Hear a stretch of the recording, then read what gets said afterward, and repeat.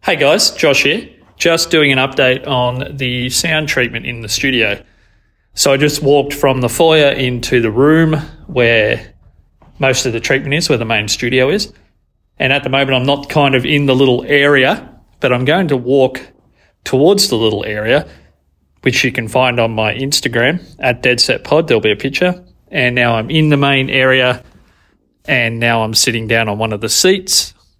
And yeah, this is the current sound.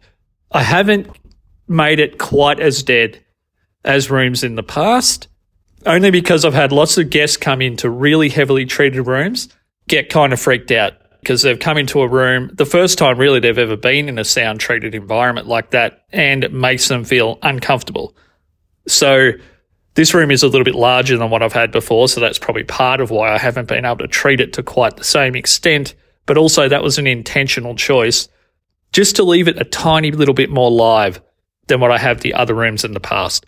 Ideally, I would like it a little bit more dead. So I might put one more theatre curtain in here. So the main change that's happened since last time we recorded one of these is in this general studio space, I've got a couple of rugs down now. So there's carpet and then the rugs.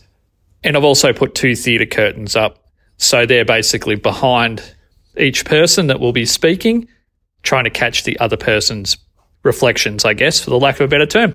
So this is a follow-up episode in case you missed the first acoustic treatment episode. I will link that up in the show notes where you're listening, but it's probably only one or two episodes back in the feed. You can find that one just so you can have a reference.